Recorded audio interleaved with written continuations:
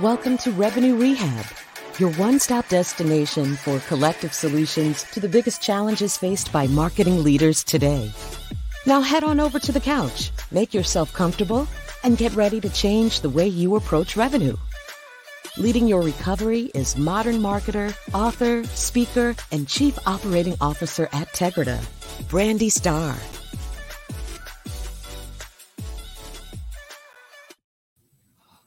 Hello, everyone, and welcome to episode 3 of Revenue Rehab. I am your host, Brandy Starr. Last week, I had the pleasure of talking to Andrea. We had a great conversation around not being ladylike in the boardroom and being your authentic self. And Andrea had us, our takeaway was around mindfulness and really paying attention and listening to our bodies. So if you didn't listen to episode 2, make sure you check it out. Had a great conversation with Andrea. But we have an amazing episode today. I am joined by Tiffany Chisholm Okirika. I try so hard to get last names correct. Tiffany is the founder and CEO of Skyspace Global, a marketing technology firm launched in 2018. She is an award-winning marketing technology leader, focusing on leadership, marketing automation, implementation, integrations, and migrations for enterprise and mid-market organizations. Having over 10 years in the space, she is a leader that has watched technology and marketing evolve and serves as a thought leader in the space. Her most recent accomplishments include being named Forbes Next 1000 by Forbes Inc. in December of 2021, which showcases a list of 1,000 entrepreneurs, pre-revenue startups, and self-funded shops in every region of the country. She is also included as a 2021 honoree in the Network Journal as the top 25 influential Black women in business. Tiffany, welcome to Revenue Rehab. Your session begins now. Thanks for having me, Brandy. I am excited to talk to you. Congratulations on the Forbes Next 1000 list. That is impressive. Thank you. So, Tiffany, on Revenue Rehab, I like to break the ice with a little woo-saw moment that I like to call buzzword banishment. So, tell me, what industry buzzword would you like to get rid of forever? Okay, don't kill me when I say this, but digital marketing. Yes, I can't believe digital marketing is going into the buzzword banishment box. So, given that we are both in digital marketing related fields, why that buzzword? I think it's just overly used and probably not properly used. Just in terms of if you ask people what they do, everyone says digital marketing, and all digital marketing is not created equal. This is true. It has become that generic term to reference almost any sort of marketing that's done with technology is called digital marketing, when that's not necessarily the truth. So, okay, now that we've gotten that off our chest, I still can't believe that we are putting digital marketing into the buzzword banishment box, but in it goes. Lock the box, throw it away. So now that we've gotten that off our chest, Tiffany, tell me, what brings you to Revenue Rehab today? I thought we'd talk about change management and probably that resistance to change. There are so many people. I am one that loves change, which I know I'm an oddball in many ways, but that is one of them.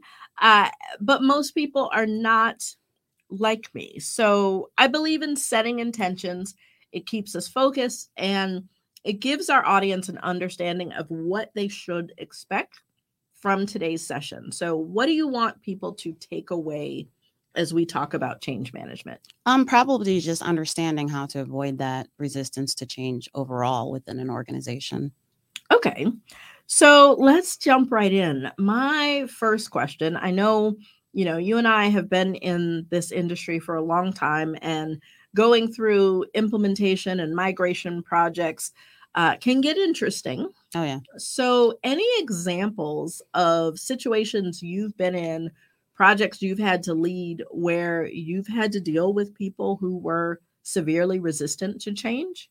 I wouldn't necessarily say projects overall, but I would say more so processes, either with leadership changing, as well as just processes as well. Okay. And why do you think the resistance to change exists? I think it's more so a lack of communication with the people that who are involved with that change in itself. Uh, Okay. So the people who are making the decisions you don't feel are fully communicating with those that the change is impacting. that's correct. I think a lot of times people are either thrown that change and it's at the last minute when people are understanding that the change is actually happening. They weren't involved in the planning, they weren't involved in the implementation, and it's at that moment it's like we're changing this, and that's kind of what it is. So That makes me think of an example. This was probably 4-ish years ago.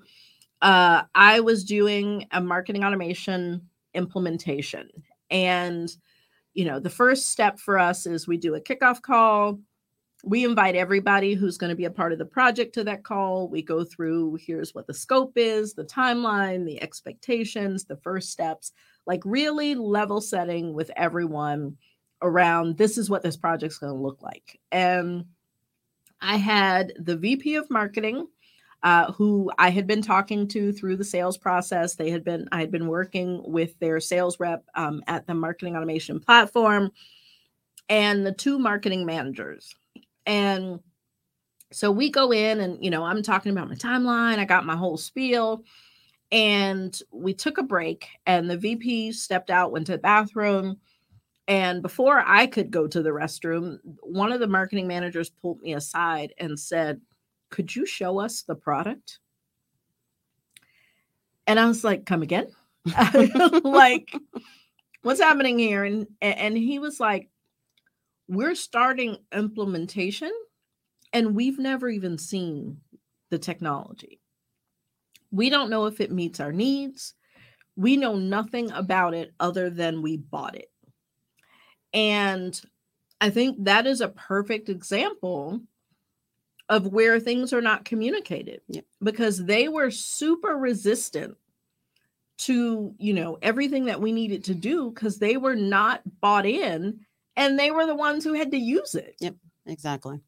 So, given that our audience is primarily, CMOs and head of marketing, why do you think situations like this happen? Because it's not an isolated incident. It's probably the worst, but not isolated. Why do you think that happens?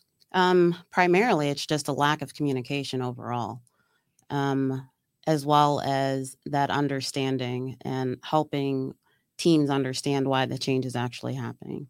But I think that communication piece is undeniably that is the biggest reason. Okay. I've also seen scenarios where those who are a part of the decision committee also are change resistant. Have you seen that? Why do you think that happens? I see it sometimes, but as far as the actual committee, the people involved, I think it's more so it's either they think the old way is already working, so they're not understanding why the change needs to happen in itself at all. So I think if the people who are part of that committee are resistant to it, that's usually the reason why they don't agree with the change. Okay, so it sounds like what's necessary in order to be effective is first someone who is going to kind of own the driving of what the business case is within the group that makes the decision.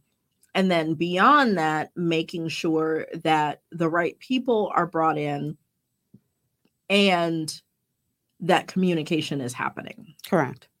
Okay. So what do you generally recommend? Like, do you have a process or a formula, or what advice would you give for those who are, they themselves resistant to change or are dealing with people who are resistant to change? So I think generally it's a 4-step process when it comes to change management. And it's number one, making sure that the organization understands that change.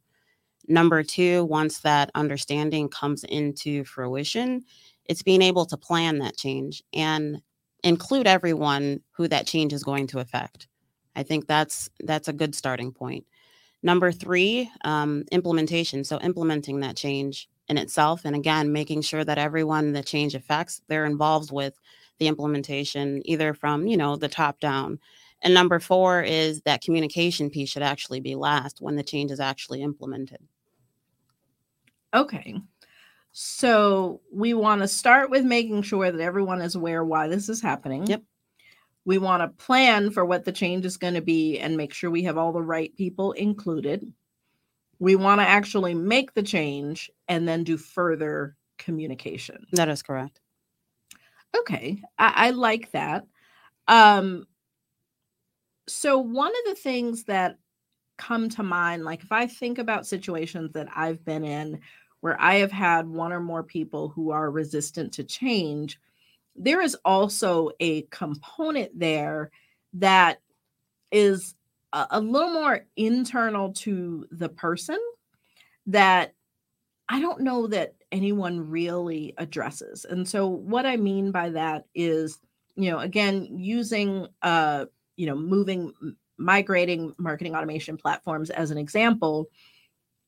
One of the things that I've seen why some people are resistant is staying on their old system, the system that they are an expert in, makes them feel like there's some job security, that they are the go-to, they are the person that, knows the platform inside and out.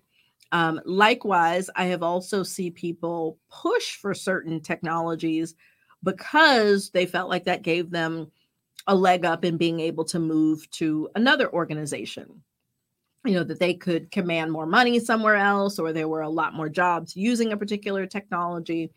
And so in some cases, you have those blockers of change that are really not blocking because they don't understand why change is happening or that communication's not there, but that they have some personal reason why this change or why they believe that this change is not good for them. How have you seen that? How have you dealt with that?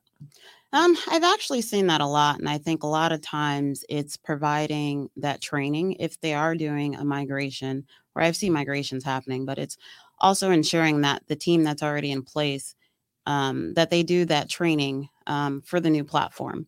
If they are migrating to a new platform, I think that's usually the best way to do it, is just making sure that the team is trained on that new platform and it's not a rip and replace. Because a lot of times with marketing automation, those skills are transferable when you think about it. So. Yes. I mean, I would agree, but I have seen people that have, I had a situation where I was recommending to the CMO that they migrate platforms. Okay. Because what they were on just really wasn't working. And we do a lot of stakeholder interviews just to, give people a one-on-one channel to be able to, express whatever they're feeling or thinking in a safe space. And when we had this conversation with one of the marketing managers, she said flat out, I don't want to change and she was near retirement age, because I am too old to be learning something new. And so she very much was like, yeah, I'm not. And I've run into that multiple times. And that's just one example. It's not always like an age thing. I've had people doing the opposite, where they're adamant that we need to get this thing because that's what's hot in the marketplace. And they know that with that skill set on their resume, it looks great. So what I would say is, when we talking about our challenges is really only the first step. Oh, yeah. Like if, we're talking about change, but if nothing changes, then nothing changes. Right. And so what I would like to have you share is with our audience, what are your key takeaways for, the heads of marketing that are listening to this podcast around change management? And then what is the one thing? We always like to give our listeners one thing that they can do, as immediately as possible to be better in this area. Yeah. So One key takeaway I would say is communicate. And I think the best way to manage just overall change in itself is understanding that change is not necessarily always a rip and replace method. It's more so a method of improvement. So we have to look at change as a process of improving upon either the strategies, the methods, the technology that's already in place, and then more so just look at it as, just more so just from an improvement standpoint. Okay. And so what's your one thing that everybody listening can do to move the needle and be more of an agent to change as opposed to resisting change? Making sure that change is understood overall, and as well as, again, I'm going to say communication because I know I've said it so many times, but I think that for me, that's the number one important thing, is making sure that we're communicating with either the organization, your teams, because I think most of that resistance is coming from either the teams that are going to be using the new processes in place or that technology. So. Awesome. Well, Tiffany, I have enjoyed our discussion, but that's our time for today. Okay. Thank you so much for joining me, and thank you everyone for joining us today. I hope that you've enjoyed our conversation with Tiffany. Tiffany, where can guests find you if they want to keep in touch? You can actually follow me on Instagram or Twitter at Tiffany31_31, as well as on LinkedIn. Awesome. Well, I can't believe we are at the end already. Thanks, everyone, for joining us, and we will see you next time. Thank you. You've been listening to Revenue Rehab with your host, Brandy Starr. Your session is now over, but the learning has just begun. Join our mailing list and catch up on all our shows at revenuerehab.live. We're also on Twitter and Instagram at Revenue Rehab. This concludes this week's session. We'll see you next week.